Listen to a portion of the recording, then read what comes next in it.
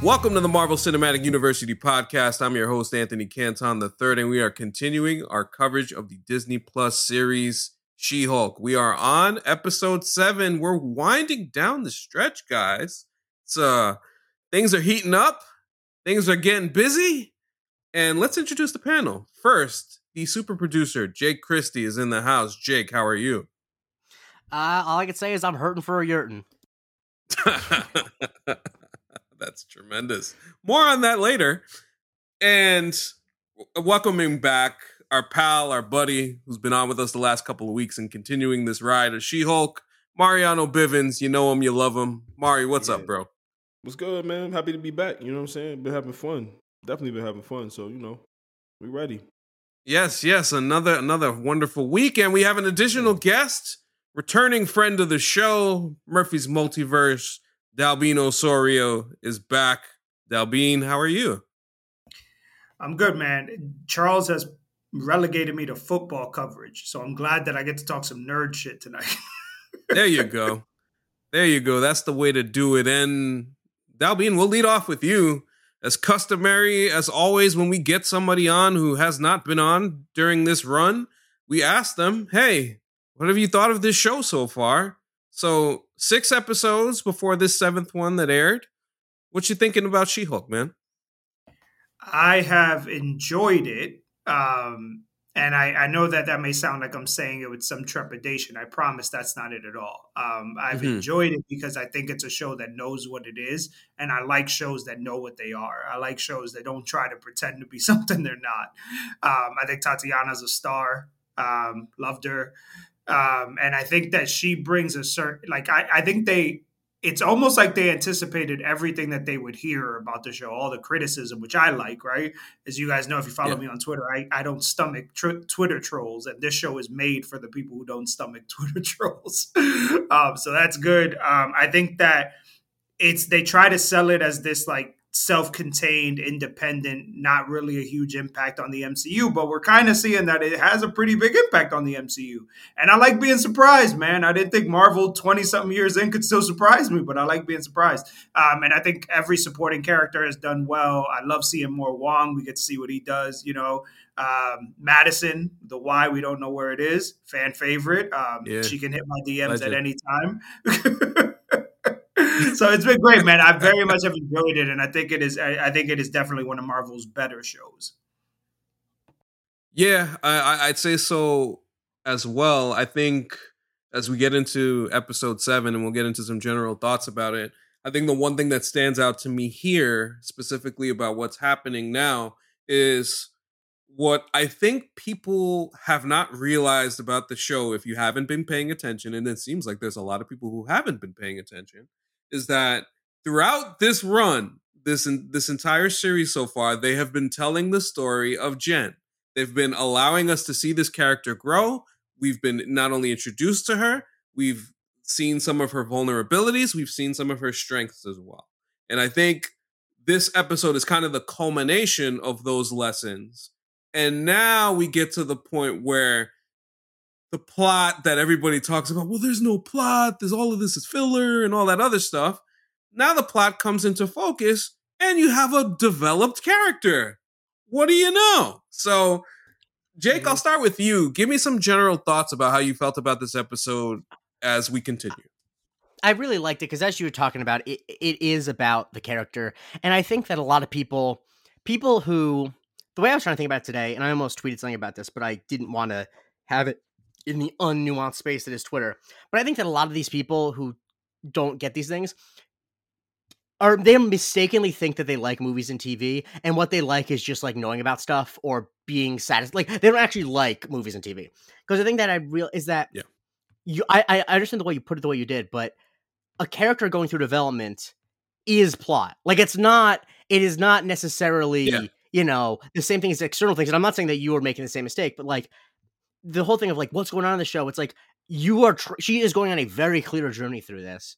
And I think that this was like, this could have been not could have been the last episode, but this catharsis could have happened in the last episode. But I like that we were really building to it. There was all the bits where we saw all the things that built her to get to this place. And I'm glad that she was able to have that moment. And it doesn't mean that she's, cured of the dichotomy between Jen and She-Hulk and how she feels about it. But she clearly, the fact that she can admit it, because I think that so much of her experience thus far has basically been being told literally or metaphorically by the rest of the world, like, you are so lucky that you get to do this. You are so lucky that you get to be She-Hulk. That is great. I'm so envious of you. You should not, there's nothing to complain about whatsoever. And she's like, no, like, it really sucks to not feel and know if people like you. And I think that that's a very sophisticated thing. I mean, it's not super sophisticated, but I think it's a very nice thing to have in a show in Marvel, because I think that it's a thing that a lot, like, although we are not She-Hulk, I think a lot of us that have relationships, in all different parts of our lives, where there's something that we're providing someone that is not our personality, that we ask ourselves, do they like us or do they like what we're giving them? And I like that she was able to have that moment. I am, the episode was the pacing, this, that, or the other, not perfect, but what it was trying to accomplish, I really, really liked. And to Jake's point, I think we've all then been She-Hulk. Jake, we all have a little She-Hulk in us because we've all been that person to somebody else. I think the idea of self-worth and that journey that Jen has been on kind of culminates to a degree here. And like, ironically, all of the dates that she went through, you could talk about episode 4 and everything that happened there, and the case with Titania that led to one of the dates talking about, like, oh, hey, I just was interested in She-Hulk. Like, that's been kind of like the foreboding thing around Jen's character throughout. And now that we're here, it allows us to kind of get a full view of who Jen is. And I think that's the kind of the point of what these shows are supposed to do. They're supposed to put over these characters to us and make them feel meaningful going forward, as I'm sure the way that they've developed Jen in this show so far makes me think that, hey, she's going to be a major player in this. So I really like this continuing on. But Mari, tell me your general thoughts on episode 7 before we get into any specifics. What did you think of the episode overall? Well, if you guys are following at home, as long as I've been doing this pod talking She-Hulk, I keep telling y'all they're focusing on something very specific, and you saw it in the opening scene. Yeah, they keep showing her feet every time. I told you, just pay attention. There's going to be a scene. There's going to be a scene every time where they focus in on it, and they're going to keep going back to it. They did it again. But to you guys' point, like you said, like, there's a little bit of the Jay-Z Lucky Me shit going on, where it's like, of course she's everything. I know that, but that's the problem. Is like, I wanted to be this shit for so long. Like, I have it now. Now I can just turn into this person. You know what I'm saying? But I'm still me though. So I still like they sticking with the theme of, like, just Jen, right? Like the last episode, this one, they still carrying it over. And the bar is just in hell with her. And we've been seeing this the whole series so far, is like, friendship wise, where she had the drinks and she was like, oh, we just became friends. And then, go on a date, you say 2 nice things to her and it's going down. Like, she's going through it. She's really going through it. I thought this episode was great. I thought this episode was absolutely great. It's very interesting stuff. So this plot revolves around Jen and Josh starting off with, now they're going out on dates. They're seeing each other. Seems like everything is going well. And it's funny enough, as Jake mentioned last week, he had a little bit of a suspicion, a little inkling that something might be off with Mr. Josh. So, I like the way that they kind of built up to it, where they have the handshake into the hug thing, and then they continue to spend time together, and things are going well. And then finally, by date number 3, things go down. Things happen. So then we have the scenario, which happens to a lot of women, happens to a lot of guys, where all of a sudden something happens and then they gone. We don't hear from them. We don't know what's happening. Just a total, complete disappearing act from Mr. Josh after the deed was done. I'll ask the panel, like, has there been any situation where, and it doesn't necessarily have to be like, well, like somebody slept together with somebody or whatever, but just in general in dating, have you ever experienced the ghosting thing, or have you done the ghosting yourself? Like, I mean, it's a fair question to ask. Dalbean, you got an interesting look on your face. I want to hear your answer on this. So it's interesting because Biv does the music podcast now, right? Mari, you just launched your music podcast, and Yes, there's sir. a Drake line that says, she's in the other room, I'm going through her purse, I don't know these girls at all, right? And so that's what I thought of when I was watching this, except we don't know Josh at all. It kind of reminds me, you guys remember in the Punisher series where the homeboy Prince Caspian does the same thing to the FBI agent, right? That's looking for Frank Castle. He does the same thing to her. So like, what a PSA to the fellas: if you can't recognize the Josh in your crew, you are probably the Josh in your crew. Like that you should probably make your peace with that, I think. But so I mean, I've been ghosted, man. I don't ghost folks, like, just because I think that's bad karma you putting out into the universe. You know what I'm saying? I think that as adults, people deserve, like, I'm just not really messing with you like that. But I think what makes it even worse, man, is like, and you guys kind of touched on this, is that she's been wrestling with this, like, people only like me when I'm She-Hulk. People only like me when I'm She-Hulk. And she meets this dude who's as corny as her and, electric slide and all that stuff. They're good. And she's like, man, he likes me for me. But what he was really after was her blood as She-Hulk. And that's going to do a number on her, man. So not just the ghosting, but I think she's going to find out that, like, they were after your blood. And that's going to do so much more for her. You know what I mean? And to Jake's point, because Jake said, we're giving these characters a chance to breathe. Like, right before we came on, they announced that Armor Wars is now going to be a movie. I think Marvel realized we don't need to let Don Cheadle breathe. Like, we know enough that we know all we need to know about him. Whereas, like, these characters that they're introducing, you got to give them that character work in order to let us feel something when something happens in Secret Wars or Kang Dynasty, et cetera, et cetera. But yeah, ghosting is trash, man. Josh belongs in the gulag. Yeah, ghosting is definitely trash. It is. So when I was a teenager, it happened. I did it like accident. I didn't even know that that's what it was. It was this girl that I was talking to at the time, and I felt like she was. I now know that it was like love bombing. You know what I'm saying? Like, it was just like, it was overwhelming, and I was just kind of like, I don't know what to do with this. I don't know what to say, because how is this going to sound with me saying like, hey, you're doing like all of these great things, but like, you're doing too much. I didn't know how to say. I was probably 17, 18 maybe. You know what I mean? So it's like, I'm like, I didn't know what to do with it. So I just kind of casually, slowly but surely, just kind of was like, yeah, I think I'm as an adult, nah. It was always, we're going to have a conversation whether it's uncomfortable or not. And most times it is, because, how do you tell somebody who you have some energy with, like, hey, this isn't really working out. That ghosting shit is really whack, though. I thought it was so real on Tatiana's part. Like, just the way that she sells this shit just all the time. I love it. But the fact that she's like refreshing it and just going up like, nah, something must be up. There's no way that he's not hitting me back. Like, something got to be up with this. Every time she put it down, she working out, she looking at it. That shit is wild. Like, I've dated women who weren't the best, communicators, right? So you sitting there double texting and triple texting, and you like, nah, my phone got to be, maybe I'm in a bad area for reception. I don't know. Let me see. So that shit was real right there. You know what I mean? For real.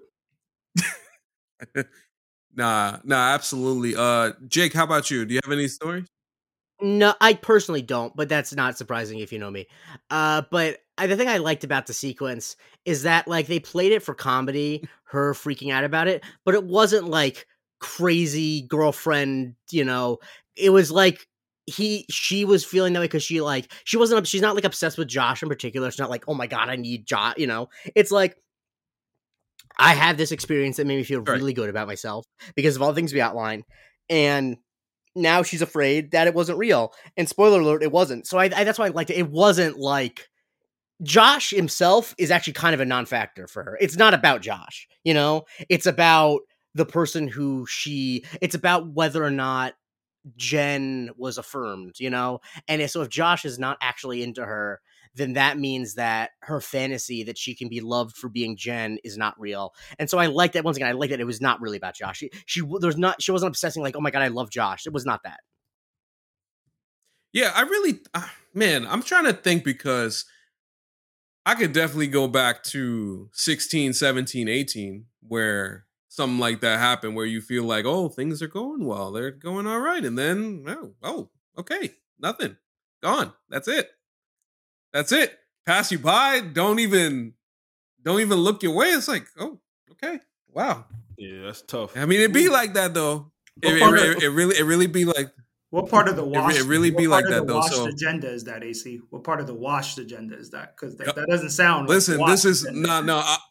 It's not. It's pre. It's like it's B. What is it? BW before washed. Yeah, I think Yeah, you know what's crazy? It's definitely that. It has to be before wash because that's when you're still in the game, and that's why it's such a blow because you're like, nah, I'm shaking and moving like this. What's going on right here? This ain't. I'm not used to that right there. You know what I mean? Mm-hmm. No, absolutely. Yeah, and now, like in the washed agenda years, the reason AC doesn't respond is because like he got up to do something and forgot his phone, and then just didn't think about it for a few hours. It's like, oh, I was working in the garage. Sorry about that. And absolutely, like when somebody might be trying to hit me, and like I tell you that I fell asleep. Yeah, I really did fall asleep. I'm not lying. Not at all. Even if it's 6 p.m. So that's the story on that. But we'll get back to Josh and what he did a little bit later.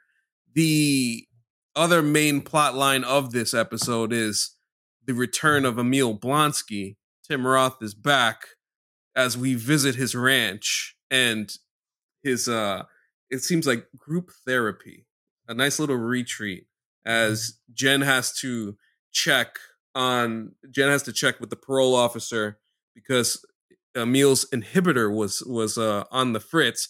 Now, I want to bring this directly to something that Jake was talking about on the Discord today because I think it's an interesting point and it's an interesting topic.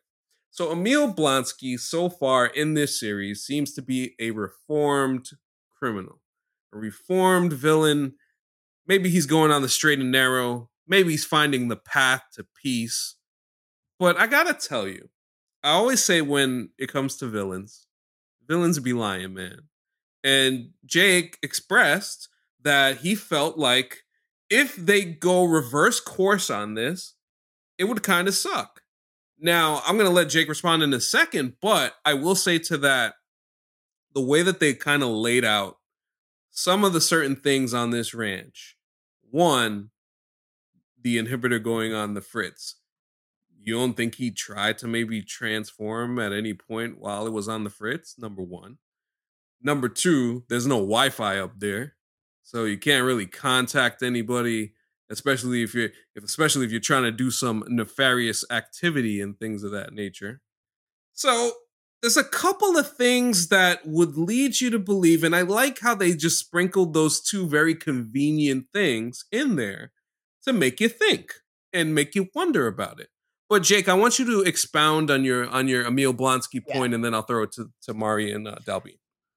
So I'm not necessarily opposed to him ever being bad again, but I think that if he has been just out and out lying this entire time just to get out of prison, that is one of those things where, because while you're right with the things that like in this episode were suggested, like maybe there's something, but like those aren't specific actions we see him take on screen. And so as far as we have seen, nothing he has done would suggest that he has an ulterior motive. That doesn't mean he doesn't, but I think if you have a character say, so everything they say and do 100% suggests one motivation, and then you're like, haha, they were lying the whole time. Like that, I just don't think is good storytelling. If the only reason it turns out he's lying is because he's a villain, it's like, yeah, I get these are comic books, but like, come on, like, I think that we're past the point of like, I don't believe that people are evil to their core and they're just lying because they have pointy mustaches. You know, that just was one of the dumbest points I've ever made.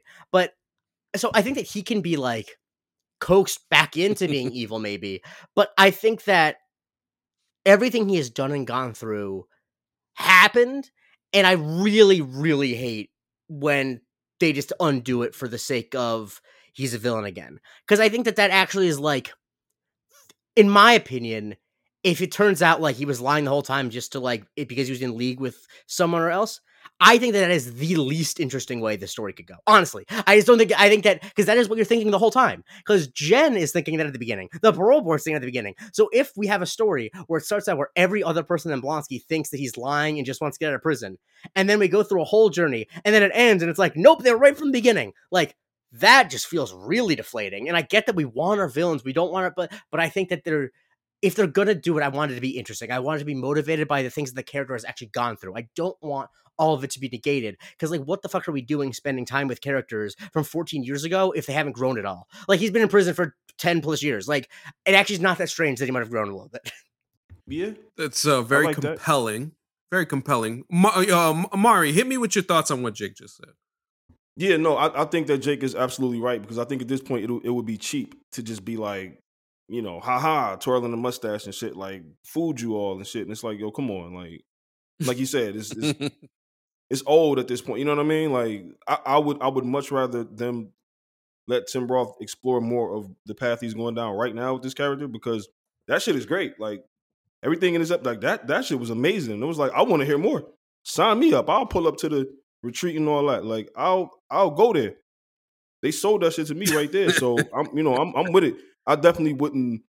They would have to do something really crazy if they just turned him. Maybe if he does the shit against his will, if they've been, you know what I mean, somebody's controlling, they made him do. Maybe that's a little maybe, but just to have him just go back. That and just is say, kind of the ha. angle. Yeah. Yeah. No, I feel you on that one. That's kind of the angle that I'm thinking about here, because I can definitely see, and like I said, Jake's point is very compelling, because I think that with the idea that reforming criminals is kind of the point of the superhero business. It's not really to kill these guys unless you absolutely have to. You want to make them reform citizens. And that really should be the point of when you talk about good storytelling. That's something that you should strive towards. And so far, to this point, it seems like the path that they're going. But Dalbean, what do you think about Blonsky and Jake's point juxtaposed to the idea that maybe, perhaps, he could turn, and maybe it's a certain leader person that might be behind the whole thing? A leader person or a countess, perhaps, right, or something like that. Yeah, you never know. Yeah, I don't know, man. I think to both points made, I think if you were to make him just downright evil right now, I don't think that that's earned. And I think that when you've gotten to this point, this deep into this storytelling with Marvel, like even like their worst bad guys kind of had reasons. Like Malekith had reasons, right? Like, they killed his people. He had reasons, right? And so I think what could be the catalyst though for him is like, say, he turns to try to save Jen, right? Like, say Jen is under attack and Jen doesn't appreciate that he did that because it's just another man in her life trying to save her life or control her or something like that. See, that feels more interesting because like he feels rejected, like say, and not saying like in a romantic way, but in a platonic way. Him and Jen are cool. He thinks he's doing it to help her. She shuns him. Right. Like that I could see, because that, or I mean, you don't even need Jen to do that. What if he turns and that breaks his parole and now he's on the run? And he's doing it for a legit reason. Like he was trying to. Yeah, I would like that. I would appreciate that. That's way more earned than like him just being like, all right, guys, you got me. Everybody, or like, what if, like, we know good old Hornhead is showing up next week, right? Like, we know he's coming, right? What if Daredevil goes after him and he's like, yo, I don't really want to fight, man, and he turns because he has to defend himself. Like, we know Charlie's a hothead sometimes, man, but it's got to be earned. It can't be cheap. It can't be cheap. Mm-hmm. And the thing too is they bring up when they first introduce him that unlike a lot of villains, his villain origin story was pretty situational. Like, other than the fact that he was assigned to kill the Hulk, and the Hulk, like, broke all of the bones in his body and he wanted revenge at that moment, like, other than him hating the Hulk, what is his evil motivation? Like, you know what I mean? Like, what? He didn't want world domination. He was just a mercenary who was trying to kill a guy. Like, it's not. So I think that, like, it was just a job. Like, yeah. Exactly. Like, so the idea that he would have any motivation to, I think he will end up being some sort of adversary in some way, shape, or form. But, like, I think, once again, the specific idea of whether he's been lying this whole time, I almost always think that that the more interesting choice always is to have characters tell the truth more often than not. Because I think that lying we expect people to lie. This whole show, like, I think that's the thing that's easy to forget. Like, you introduce a guy who is only known as a villain, the audience is always thinking that he's lying. So like, I just hope, Right. and I don't think they're going to make it that he's lying. Mostly just because the vibe of the show, the ethos of the show, like the show has a very empathetic view towards all of its characters, and that would just feel so out of tone. Yeah, he's basically like Brother Muzon, really. Like, he got hired to do something. That's it. It's just business. That's a good shot. That is absolutely a good shot there. Yeah, I don't have a problem with what they've done with Blonsky to this point. I think rehabilitating him is kind of a smart thing, especially in the ethos of what this show is. And I think Tim Roth has done amazing work with that, because I think about his Incredible Hulk appearance. It's just it's a completely different person. And I think this is kind of the point. When you want to talk about rehabilitation and getting to that level, then cool, that's great. But I do want to talk about Emil's buddies that we meet on this retreat, because it's a colorful bunch, gotta say. We got Man Bull, we got El Aguilar, we got that dude with the Matador, we got Porcupine, we got the dude who attacked Jen in episode 3, part of the Diet Wrecking Crew. And we got the vampire dude. What's his name? Like Sansor or something like that. Saracen. Yeah. So we got this group of Saracen. There you go. So we got this group. Just okay. I'm gonna throw it to you guys. Mari, I'll start with you. Tell me how much, because I know you enjoyed it. Tell me how much you enjoyed meeting all of these kind of very obscure Marvel villains from the comics in the way that they were introduced here. I thought it was funny when they started talking the Matador shit, right? And then he ended up saying, like, yeah, I used to do a little bit of this back in the, you know what I mean? They had that little back and forth and shit. I thought that was pretty funny. I thought that the Porcupine, the codependency thing, switch the chairs.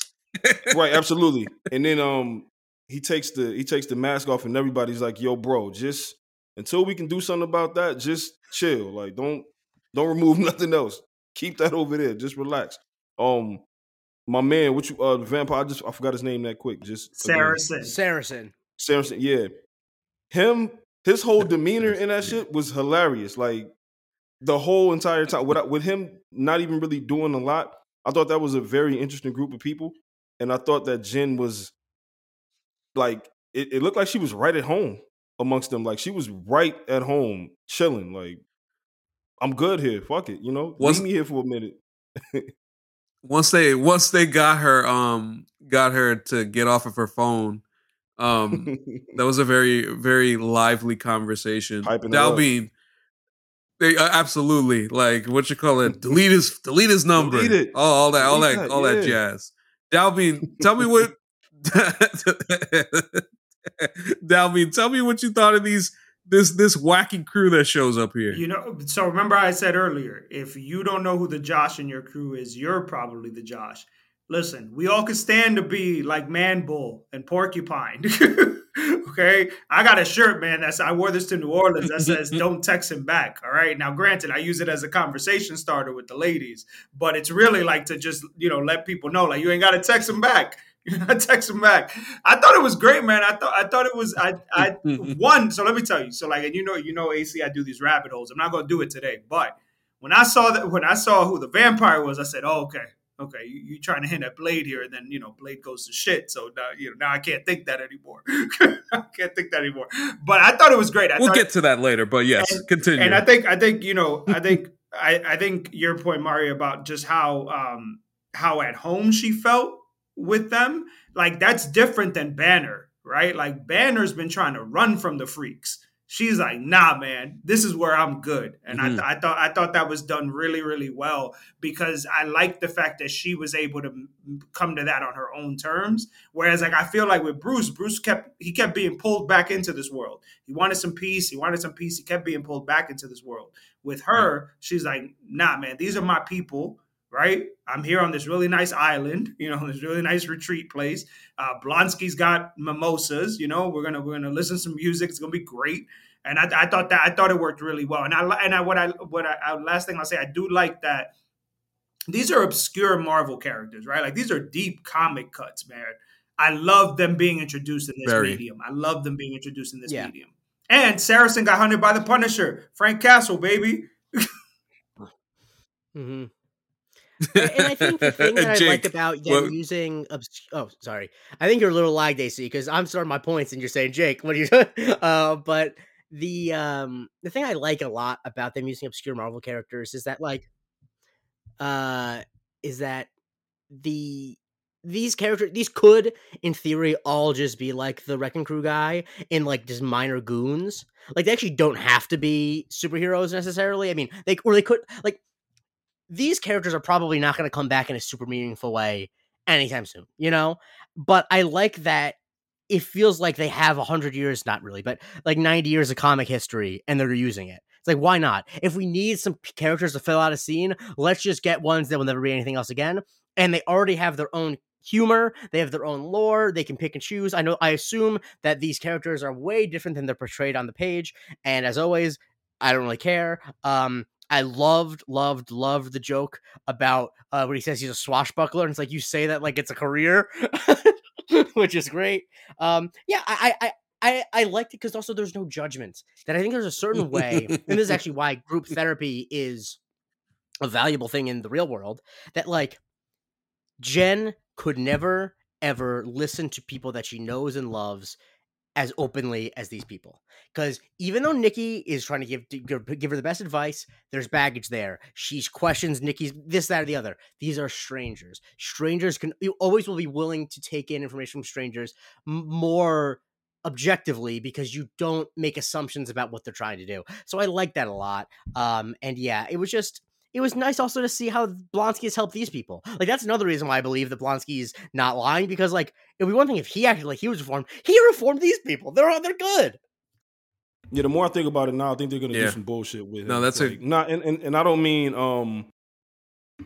want to be clear. I don't mean that they're gonna do some bullshit with his character and make him, go for the cheap shit. I think they're gonna like absolutely break our hearts with what they do to him or something, because like because we love him now. We started off feeling like, yeah, I don't know about this shit. They let him out, and then he's actually he's standing on, on his business, and he's doing great work. It's like there has to be something. Got to be coming soon. It has to be, bro. We don't get to have it like this. No, it's yeah. No, it's intriguing. It's very intriguing. The Blonsky character. I just love the Man Bull El Aguilar interactions are just like off the charts. The chemistry between those two is so much fun. The whole codependency angle, they're fighting at the beginning and mess up Jen's Prius, and then we get to them talking, and then you can see everybody else around them notices that they have this special like bond, even though it's a little just wacky. I just thought that was so much fun. And shout out to Porcupine. Listen, we've all had when we were younger, we've all had a little bit of an awkward. Sometimes we get a little awkward, and Porcupine is like the perfect like awkward geeky guy. So I loved his character. I love the interactions between like all of them, especially when Jen finally sits down and gets to talk about her feelings and everything that's going on there. It's a lot of fun, and then just. The dude that attacks her, like, eventually is the dude who tells her, like, yeah, this is what you should do, which is so funny on his face because they were fighting each other not too long ago. So to see that was a lot of fun. But so basically now where we are here is we have 2 episodes left. Wait, I need to, because we talked about the scene generally, but I think that while obviously the CGI in the show has been shit on a lot, I think the CGI in the therapy scenes is really good. And I think that Tatiana Maslany in that scene does some of the best breaking through the technology acting I've seen. Because what's so hard about CGI is that there's so many different wrinkles and expressions our faces make that are almost impossible to render, to pick up via camera, right? So you kind of have to over-emote a little bit. It's why Tom Hanks looks like he is dead in the Polar Express, because the technology just wasn't there. And so clearly she's, unless the technology, like obviously she doesn't have to overact as much as she needed to in 2005 necessarily, but clearly she has to do some more with her face in order to get the expressions across.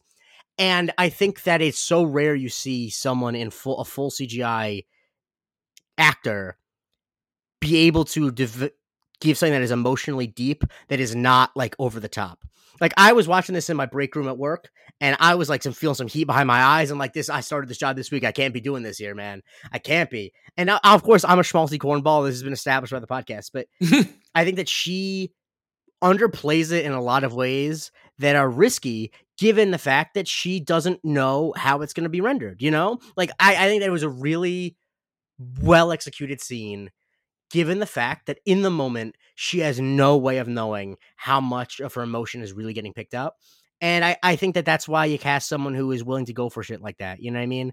And I think that it's completely honest. And like, it would be a great scene in any TV show, anything. And I thought the metaphor about the popular girl was so great. I just feel like the show has, for any faults people have with it, and I think that I'm on the very high side of liking the show, to be frank, but like,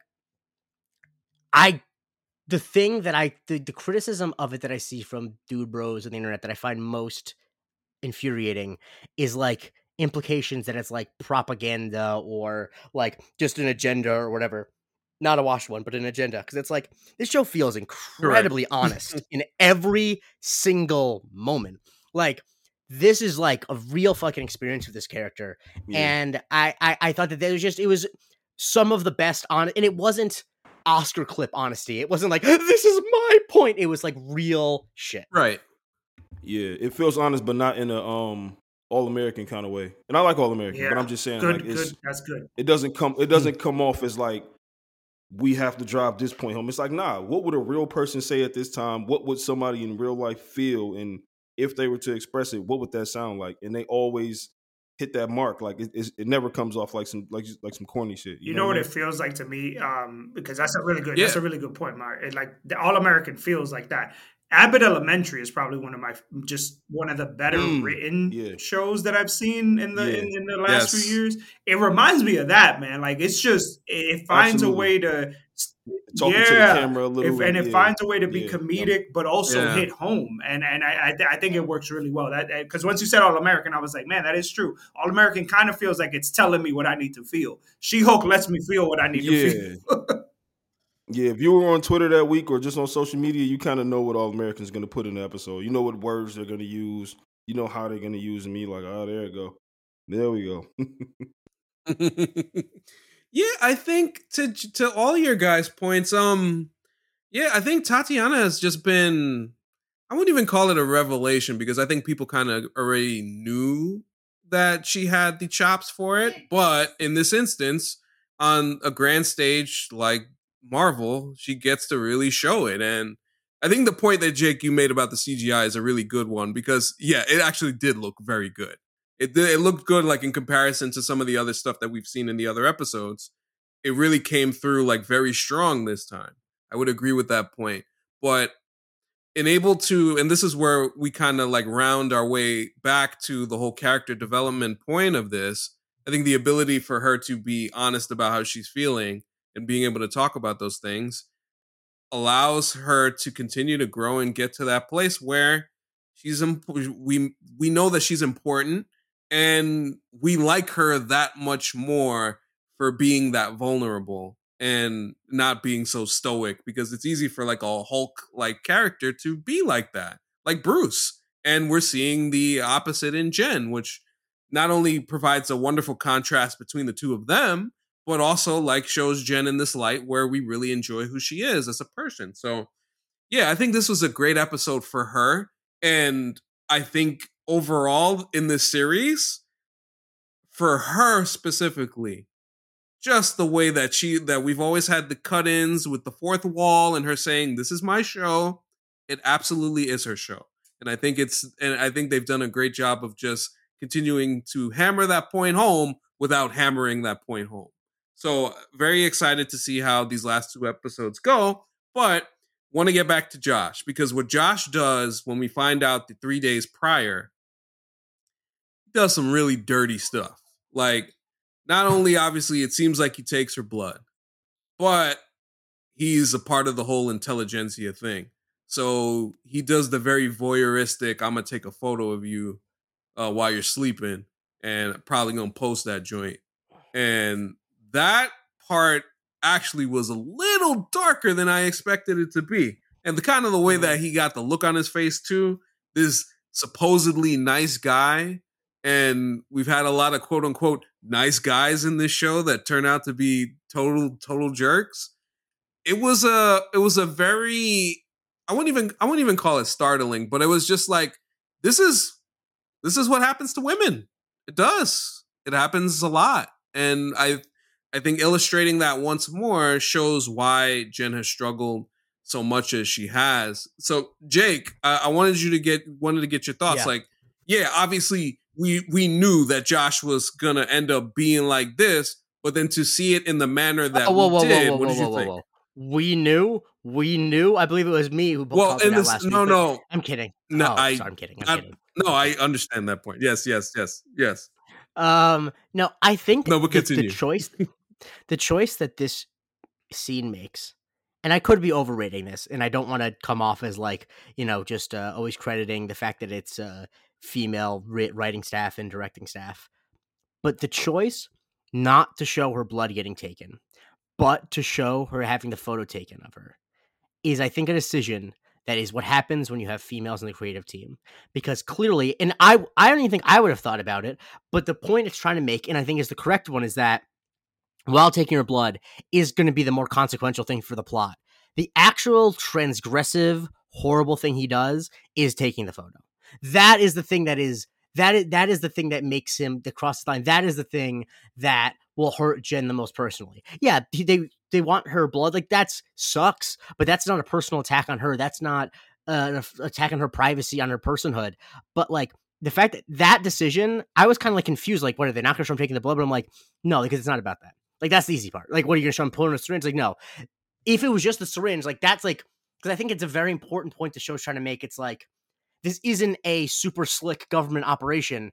This is people who, in addition to wanting blood, are also like shitty people with shitty views, because that's the way that shitty things happen in the real world. It's not super smart people in suits all the time. It's people who actually have horrible views, et cetera, et cetera.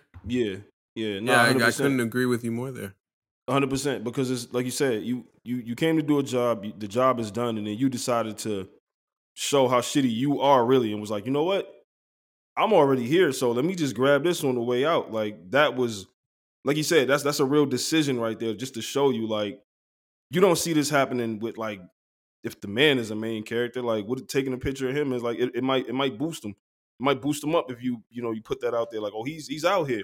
But with women, just the thought of having a picture in somebody's phone that you didn't send them, that you didn't authorize, is like, you know what I mean? Like, that's it. It's more the fact that they didn't show him taking the blood, and that's an invasive thing. But this is like worse, maybe. You know what I'm saying? Like, they didn't send you here to do that, bro. You chose to do that. You made a real decision. Yeah. Like, yeah, that's great. Yeah, I love that point right there by Jake. Yeah, no, great point, Jake. Dalbean, do you have any thoughts on what occurred there? Because it was a lot. Yeah, for sure. Man, it's I look forward to the comments tomorrow where they say that y'all brought Mari and I on the virtue signal, because I haven't fought some trolls in a while on Twitter, so I look forward to that.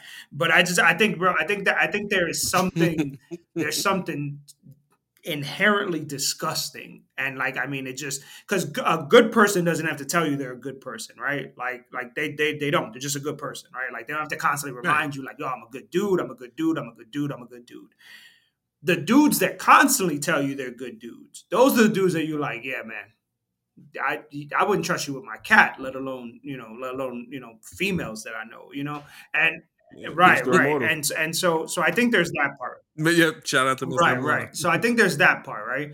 But I think there's also, like, there's this influx of fuckboy behavior just on the internet, generally speaking, of like, yeah, man, well, I'm gonna take this picture of this chick and I'm gonna send it to 20 of my homies, even though, like, that's it's all good because it just puts me in a good light. Why does it put you in a good light? Why don't you have dudes that are going to tell you that is fuckboy behavior? Why don't you have anybody around you that's going to tell you like, yo, we don't do that, we don't move like that? Like I've been fortunate, man. I've had the same group of friends since I was 11, right? And shit happens as you come up as a young kid, especially a young black and brown kid in New York. You know what I'm saying? That's where I grew up in. But I can honestly say that none of my boys would be. I never heard any crazy stories about any of my boys, right? Because the ones that I did hear crazy stories about are no longer my boys, right? Like we are no longer friends because there is a line, man. And like the dudes that Jen has encountered, like David Otunga's whack ass, so I'm like, yeah, you don't bench as much as me or whatever, right? Like it's like, all right, so you just a fitness nut. That's your thing, right? But the dude, like she's put through the ringer in this to end with that. Cyber exploitation, you know what I'm saying? Like all that, it's just it's a lot of fuckboyness, man, and it's just it gives me the heebie-jeebies because I just don't like it. I just don't like it. Yeah, no facts.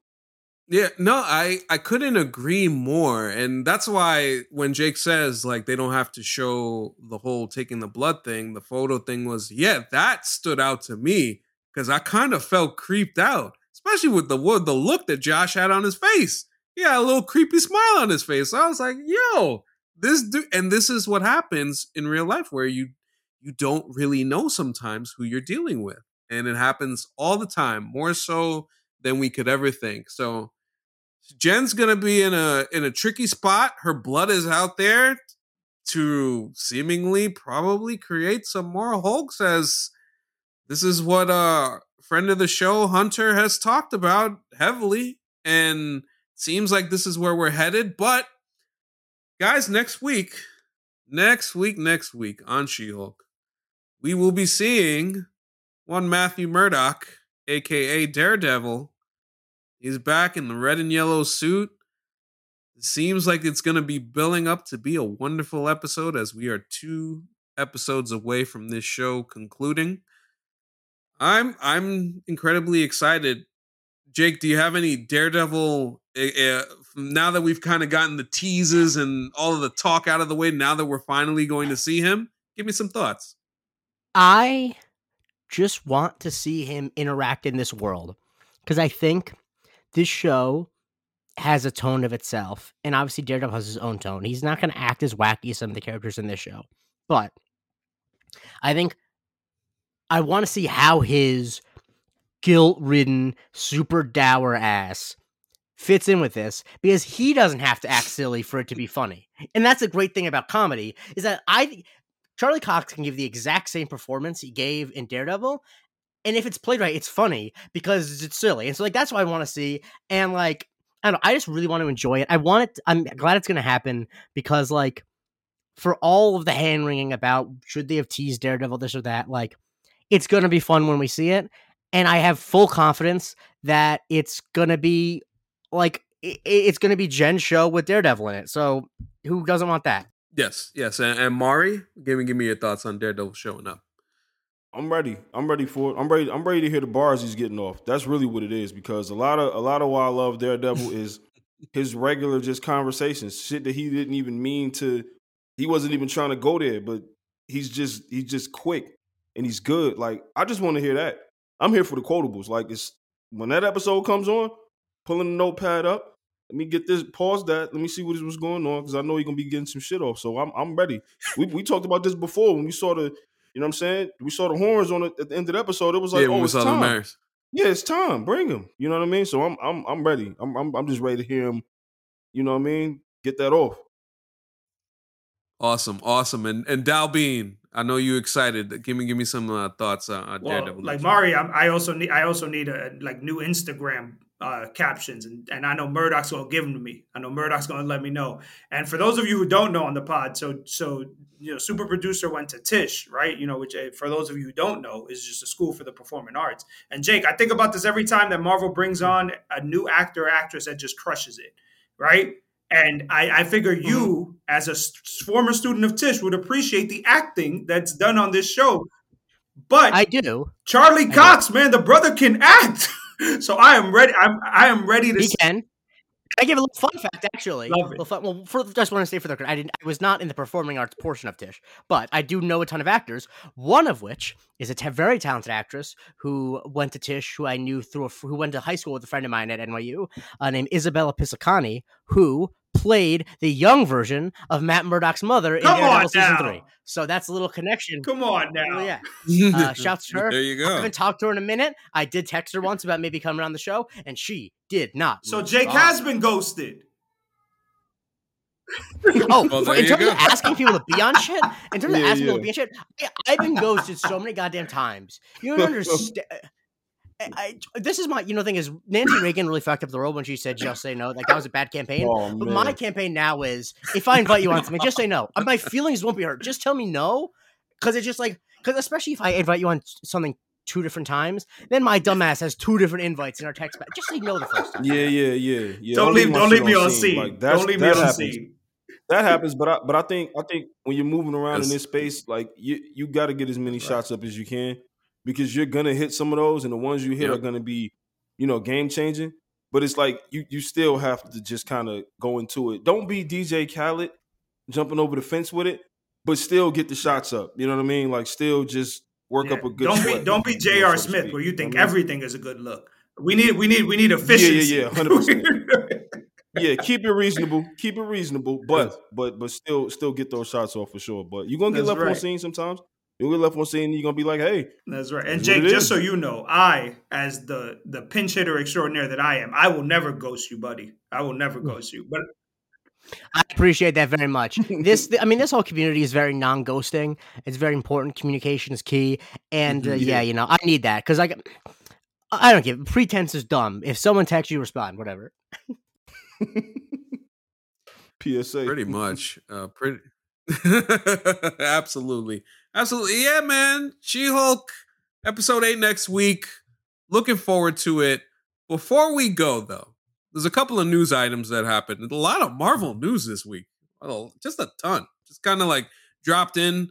If you haven't heard, we talked about it on Monday. The Deadpool 3, Hugh Jackman back in the fold as Wolverine. Actually, you know what?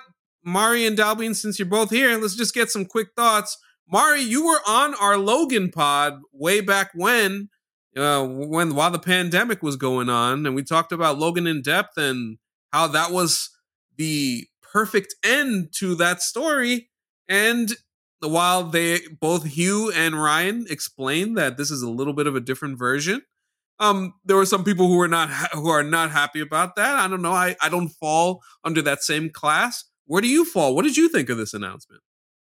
Listen, man, some people, you just can't please them. They're not going to be happy about anything. Don't even try. If you tell me that you're going to bring Deadpool and Logan together in a movie, I don't care when it's set. Sign me up for it. Like, I'm all the way here for it, because number one is like, Logan was to me, that shit was a masterpiece. I love that movie. Like, shout out to Hugh Jackman. Shout out to my man Boyd. Boyd is on my list. Boyd is on my list of, if he's in it, I'll watch it 1,000,000%. Like, I'm going to watch it. He was great in Sandman recently. He's killing it, man. He smoked it. Smoking everything. There was another movie too with what's my man, with Ryan from The Office. He was in a movie with him. Dope. That movie Fire is great too. Yeah, love that joint. Issa was in it and all that too. So, yeah, as soon as I saw the trailer for it, I said, wait, hold. And then when they came back and explained it, I was happy about that too, because I'm like, finally, because I don't want to see so many dumb conversations happening over and over again. I'm glad they said something about it, and it's like, cool. Now, if you still want to be mad about it, then I know you just want to be mad, period. But sign me up for it. We're going. Day one, we will be there. Absolutely. Dalbean, how about you, sir? Listen, so Hugh Jackman's the real deal, okay? Greatest Showman, the Greatest Showman. I thought he crushed it. And you know what? I've always like thought of this, like, man, it'd be so great. There's certain actors from the X-Men movies that I would have loved for Feige and the MCU folks to get. Hugh Jackman's one of them, man. Like, Hugh Jackman, I'm like, all right, buddy, like, let's go. He's been my guy since The Prestige. Like, you know how Mario was saying, like, yo, we got some guys that, no matter what, if they're in it, Hugh Jackman became one of those guys after The Prestige. Also, Ryan Reynolds, man, Ryan Reynolds loves this character. Ryan Reynolds is going to do it justice. And you need somebody to bring all of that stuff from Fox in. You need somebody to bring all that stuff in. And that's Deadpool. Deadpool makes it easy. Deadpool makes it easy, right? Because I think Feige's kind of realizing, like, holy shit, I might have been off more than I could chew. So Deadpool makes it easy. But I'm excited, man. I do think, I will say, Rabbit Hole AC, he's wearing the black suit, the black Deadpool suit for a reason. I think it's more of an X-Force movie than it is a Deadpool 3 movie. But we can talk about that at another time. But I'm excited. Mm-hmm. No, for sure. We most definitely can. I'm looking forward to seeing if Wolverine will be donning a yellow suit of his own. I hope that's the case. But yeah, very excited for that. But I would truly bet every dollar in my bank account that he is. That is the easiest slam dunk to get points from X-Men fans. It is a layup. It is going to happen. Also, they need to have a scene in there where he's looking at a picture and like he's missing. Yes. Yeah. Oh my God, they gotta Please do have it. that in there, Yeah, please. they absolutely. I don't ask for much. They absolutely. They gotta do it for sure. And the second thing, well, this actually happened. Dalby mentioned it earlier. So Armor Wars was supposed to be a TV series, and we find out that it's transitioning into a film. Now, I'll give some quick thoughts off the top.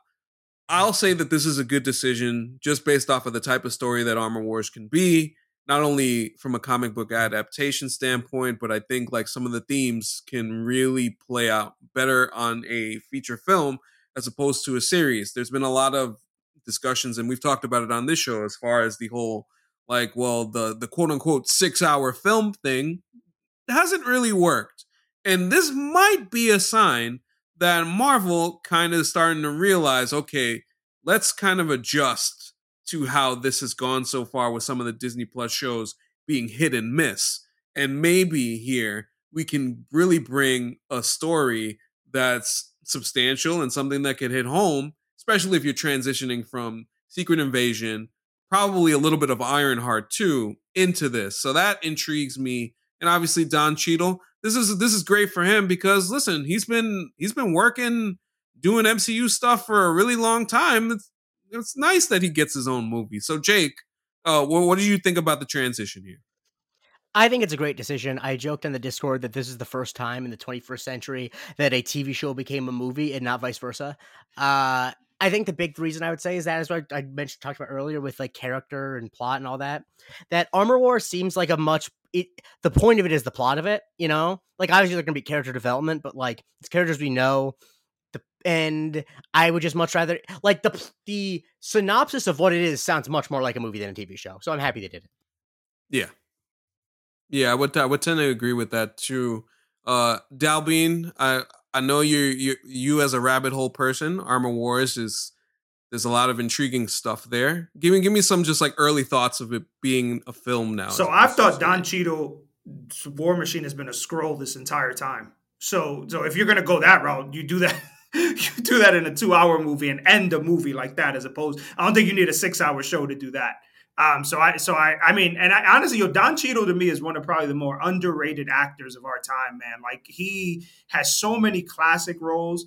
But I know Terrence Howard somewhere is kicking himself, like, yo, fuck, I messed up the bag. Something serious Absolutely. Here, right? Yes. But I think a 2-hour movie with Rhodey, I think you're going to see Riri Williams in it too. I think you're going to see Rhodey go after the Thunderbolts. I think you're going to see that, like, because I think he's going to view the Thunderbolts as kind of tarnishing Tony's legacy. I think that's kind of how he's going to view it, right? Like the Avengers were heroes, they're not around anymore. Here's this group of 6 villains who are trying to fuck shit up.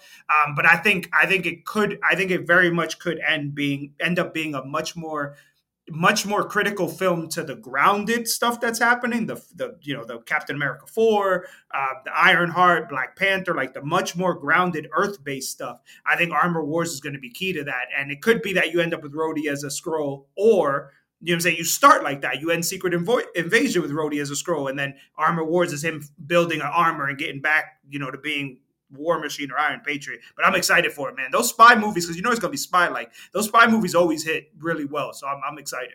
Yeah, for sure. And Mari, how about you? We getting a War Machine movie, which I gotta admit, I'm surprised that we're getting it. I thought that like they're gonna go with this series and kind of go more smaller scale, but the fact that it's big and it's interesting. It's legitimately interesting. Tell me what you think. Yeah, hell, for sure. And I think it goes back to the conversation we had about Falcon and the Winter Soldier should have been a movie and Immortal should have been a Right. show. You know, and so I do think trial and error has showed them like, okay, as interesting as we think this is, let's just go the safe route and make the movie because we can. You can sell me on a movie with that. The season of it is going to be too much room for filler and like shit that doesn't really do anything. You know what I mean? Like shit that doesn't really stick. The movie is kind of they can get right to it. So I'm hyped. I'm gonna go say like, come on, Don Cheadle, another guy. Like it's if he's in it, show commercial. I don't care what YouTube Captain ad, Planet, whatever it is. Like, I motherfucker. will watch it if he's in it. I will watch it. 1,000,000% I will watch it. You know what I'm saying? Yeah, so I'm hyped. Give me all of the content, all of the shit, man. All of the Marvel content. Like bring it. All of it. I love to hear that passion. Yeah. Yeah, I just think I love Dalbean's point about the Skrull stuff, the Secret Invasion stuff, as we're not too far away from that now. We get closer. Dalbean, you and I eventually we're gonna do our little Skrull list, who we think is a Skrull and who we think is not. So stay tuned for that. But yeah, I'm excited to see what Rhodey's character looks like. And now that we know that he's in Secret Invasion in a substantial type of way, we could kind of see where this translates. The final thing just want to say, news, sorry, I just for a little behind the scenes, I just got back from the restroom, but I had Bluetooth headphones because I was listening. AC talking about the Skrull list. You sound like Joe McCarthy on the steps of the Capitol. Here in my pocket, I have a list of all of the Skrulls in our government. Like you're really this is like the fucking Patreon's gonna turn into WHOAF. How did that happen? Oh well, you know, it trust me and Dalby, when we get going, we're gonna get going. That rabbit hole will be explored for sure. But the final thing on the list of Marvel news was that we heard that Blade is production is getting pushed back till the beginning of next year. There are a lot of different rumors, but I think the main thing is that the director Bassam Tariq is leaving the project. He's still going to be an EP. They're going to search for a new director. And Jake, I'll start with you because this is kind of your field of stuff. Yeah. What do you think about either a potential director and B, what this may signal for the project as the stuff with the script and you hear all First and foremost, I just want to clarify something that while he might still be involved with the project, 9 times out of 10 when a director gets fired, leaves a project and is quote unquote still an EP, that is almost always a legal thing. That like Scott Derrickson, for example, was an EP on Doctor Strange and the Multiverse of Madness. You have to, it's like a thing. If the person doesn't go through with directing the movie, a lot of times you'll be contractually obligated that they are still a producer on it. So for all intents and purposes, I think he's going to have nothing to do with the movie. And I think what it means for the movie is that like they're not satisfied with what they have. And frankly, while I have not seen his previous film, and I'm sure he has a lot of promise as a director, I would be sweating this a lot more if it was a director who I was really excited about or who had a really clear vision. Like, I hate to say it, but I would much rather them push back production and fire the director if things aren't working than for them to make a bad movie. You know what I mean? Like I honestly think that you see the tea leaves. I feel like that Kevin Feige is looking to work for people that he doesn't need to do as much with. And so I hope they bring in someone good. The name I heard, which I think is the perfect answer, it's just a question of if she wants to do another superhero type action movie thing, is Gina Prince Bythewood. I think that she is like, that is a slam dunk in my opinion. She has obviously, she's a person of color. She's a black person, so it makes sense for Blade. I don't know if y'all, I haven't seen The Woman King yet. I heard it's very good, but I saw The Old Guard, and that action shit is like, she's someone who's actually inventing an action. It's not like previs bullshit. It's like real action. And so that is what I would love to see. Obviously, I heard people throwing out Spike Lee because he never got to make his Blade movie. I would love if we could invent reanimating technology. We should resurrect John Singleton because that would be fucking awesome. But what is it? Gina Prince, GPB is who I go with. Gotcha. All right. So Mari, like I guess more so than anything else, since you haven't talked on this show at all about Blade, what do you think of Mahershala Ali stepping into this role? And what are you looking forward to that, juxtaposing it to what we saw with Wesley Snipes? I think it's gonna be incredible with him because he's rapped before, he's played basketball, now he's playing Blade. Like he's checking some boxes right here. You know what I mean? So I'm happy for this. Here's where it's like a gift and a curse to have a lot of information on social media about these movies and shit. Because now that we know a lot about it, it's like it's gonna cloud some judgment come time for the movie. Period. Because now you know what's going on behind the scenes, and you're gonna watch the movie and be like, "Oh, see if they would have." But also, I think if we didn't have this information, a lot of people who may be like casuals, maybe they wouldn't necessarily retain this information and just when it comes out, just kind of gloss over it. But now, like, it stays in the cycle, and like people who actually care about it, we talking about it, and it's getting. So when it comes out, people who may not have been interested at first are just like, "Yo, I'm just go. It's Blade. It's a Blade movie. I'm gonna watch it. Let me see what's up." So I just hope they don't mess it up. That's all. And the funny thing is, whenever there are production issues that are public and then the movie comes out and people blame those issues on the problem, they almost always have nothing to do with it. Like when people were like blaming some of the problems with Doctor Strange on the reshoots, it was like, no, none of those scenes you're talking about were reshoots. Sorry, I don't know. Like this is like it just some. So it is always funny where it's like people always try to connect the behind the scenes issue to whatever is on the screen. It's like no, sometimes people just make bad decisions when making movies. Right.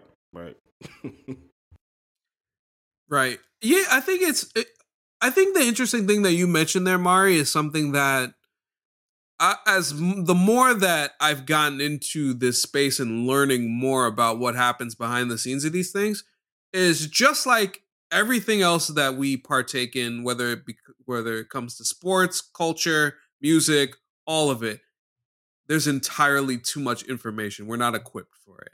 And that's really like the bottom line to this thing, more so than anything else, because it certainly colors how we think of things overall. Now, necessarily, to me, as a person who enjoys this stuff, it doesn't really affect me per se, but I find that in people's reactions to things, Jake mentions Multiverse of Madness. I think Love and Thunder there's a lot of the information that was known about that. I think it colored people's views on the movie too. So I think now that the MCU has kind of had the microscope on it for so long and it's the monolith, there is a heavier look at these things, and maybe we should look at it a little bit less, but as pertains to social media or the internet or information, we're at this point now where we're just downloading it to ourselves every single minute and such like that. But Dalbean, I wanted to get your Blade thoughts before we wrap up. What do you think about, like, considering where we are now with this delay? I'm sure you probably don't mind the delay as long as you get the project right, but give me where you're at with Blade. I think I want Regina King to direct it. Let's start there. Oh, that's why I want to direct Blade. And I mean, I think, if this kind of, and this is going to sound terrible because I do think the movie's going to get made, and Jake is spot on. Whenever we hear about like all these, like, oh my God, somebody threw a potato salad at fucking Benedict Cumberbatch. That's really what ruined Doctor Strange. And it's like, that had nothing to do with it, right? Whenever there's problems like this, I always think back to, you remember Gambit, right? Like Shannon Tatum was attached and like they had a director and then it kept falling apart. Then Shannon Tatum went off to do Magic Mike XXL, whatever the hell the third one was. And then he was going to come back and like all this shit. Whoa. That's the second one. Oh, there we go. Okay, right. So we went to the second one, and all that stuff. So whenever I hear stories like that, I'm like, shit, like, is Mahershala going to end up leaving? Like, is he just going to be like, yo, fuck this shit, I'm not doing this? Because then Snyder from that other thing was like, oh, he's a little pissed about what's going on. I think the movie's going to get made, and I think the movie's going to be really, really good. I think Regina King should direct it, and I think she's going to knock it out the park. I think that the Blade character, folks, to Mari's point, Blade in and of itself is what jump-started this whole comic book thing, okay? So I think Kevin Feige is committed to getting it right, and I think they'll get it right. But it's just, Marvel's got a lot of, like, there's a lot going on with Marvel. One guy at the top, you're not paying your visual effects artists enough, right? You're not paying them at all. Like, they got to clean that up, because what's going to start to happen is, like, you're going to start to see the product might start to suffer because you're not taking care of the infrastructure that got you here. But with Blade, I'm super excited. And honestly, Regina King, if it's not Regina King, I saw somebody say, like, F. Gary was like, yo, he should be the one to direct it. I want Regina King to direct it. I will accept nothing else. Also, Gary Gray, maybe Gary Gray years ago. But his track record these days, he did Men in Black International. I don't know if I want that energy with Blade.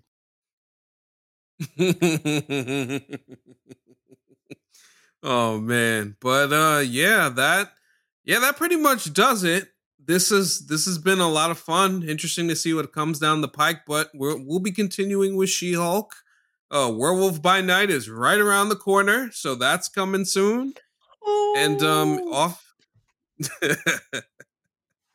and then off in the distance, Wakanda Forever.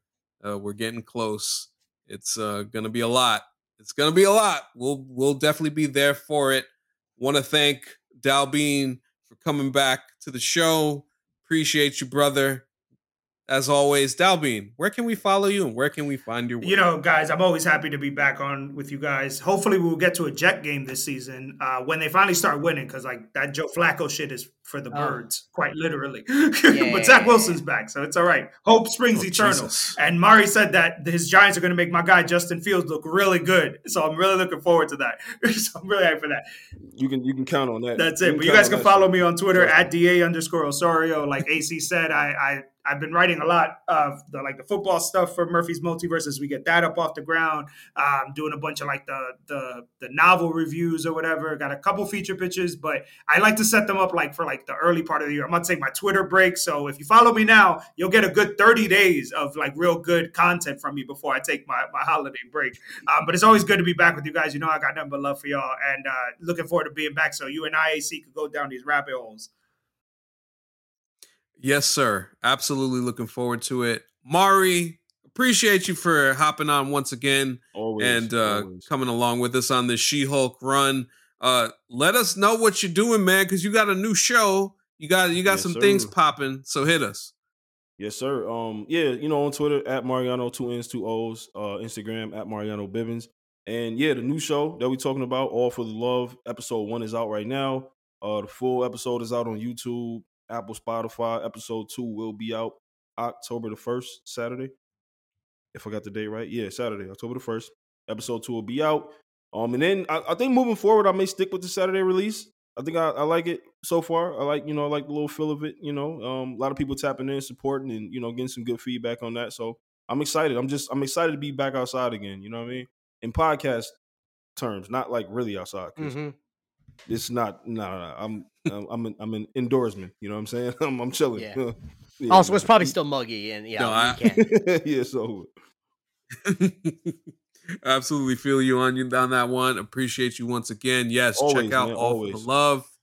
Jake Christie, tell us everything. Not only where to follow you. Yeah, absolutely. And Jake, tell us not only where to follow you, but also you got some things going on. Yep. So hit us. Let us know what's going on. So you can follow me at the Jake Christie, and anyone who follows me on Twitter knows that Hurricane Ian basically devastated where I grew up, this town called Punta Gorda, Florida. Also, the area south of it, Fort Myers, Cape Coral, Naples, places that are really special to me. I mean, Punta Gorda is what I consider my hometown. I lived there when I was 9 until 18. My friends are there. I went to school. Like, it's just a very important place to me. My parents still live in Florida, and so are my brothers, a little further away, so they didn't get super devastated. My parents, they got pretty bad damage to their house. But basically, I'm doing at least 18-hour live stream on Saturday starting at 9 a.m., and I'm trying to raise money, and not for a specific charity, just because I want the money to go to like really small mutual aid type things. So if you find a charity that's doing like diapers, that's doing healthcare, this, that, or the other, donate, take a screenshot, send it to me. I want to raise like fucking $10,000. I'm trying to get as many people on as I can, because like, I don't know, not to be too much of a downer, but you do feel kind of guilt when you leave a place you grew up, especially when you leave it for a place that's considered like quote unquote better. And I laugh along with Florida jokes, and I did when I went to NYU, yada yada yada. But like, these are great fucking people. In fact, they're honestly just like nicer and better people in a lot of ways than the people I fucking live with up here. And they don't deserve this. And obviously there's going to be issues like this going forward for the next century. But I think that these people like it.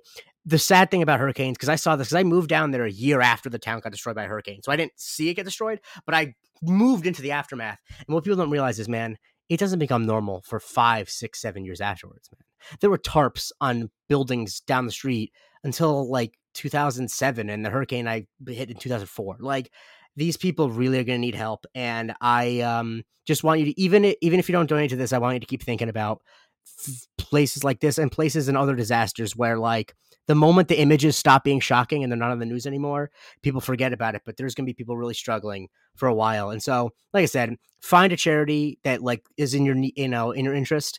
If you want some suggestions, you can check my Twitter feed. I've been retweeting some stuff, and then just send me over the donation. You can send me like a suggestion for a topic. I'm going to be doing some giveaways. If you donate before the stream starts, you're entered in to win a shirt. I'm going to be giving out 3. I'm just going to try to make it a great fucking time. Everyone on this podcast is invited to it. If you have any famous friends in your phone, text them. I say this to everyone who's listening to. I'll do it. I'm definitely going to get left unread by the star of FX's The Bear that hasn't responded to a text message of mine.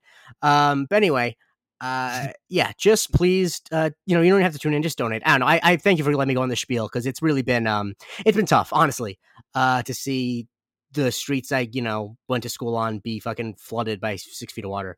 And yeah, sending all my love to the 941 and everywhere south, Fort Myers, fucking, and it's like, these are great places. And, yeah, I just, I hope everyone comes out okay. And yeah, so please donate what you can. Thank you for that, Jake. Appreciate it a lot. Make sure you donate. Make sure you tune into the live stream and check that out. You can follow the show at MC University Pod, where we have our Patreon, patreon.com/MC University Pod. So you'll be seeing stuff about the stream and about the donations there as well. You can also follow me on Twitter, Anthony Canton _3. Appreciate everybody for supporting. Appreciate everybody for listening. This is a lot of fun. Looking forward to continuing. But also, yeah, keep those people in mind, because it's a complete disaster. Just as it's scary to watch from afar. And, at the same time, you think you're very fortunate, because in a lot of instances where you are, in a lot of ways, does matter. And, you can't, climate change is a thing, regardless of whoever tells you otherwise. So I think it's a lot to digest, but Jake is doing something great. So let's try and support him on it. So for Dalbino Osorio, Mariano Bivens, and Jake Christie, I'm Anthony Canton III. This has been Marvel Cinematic University, and we'll talk to you next time.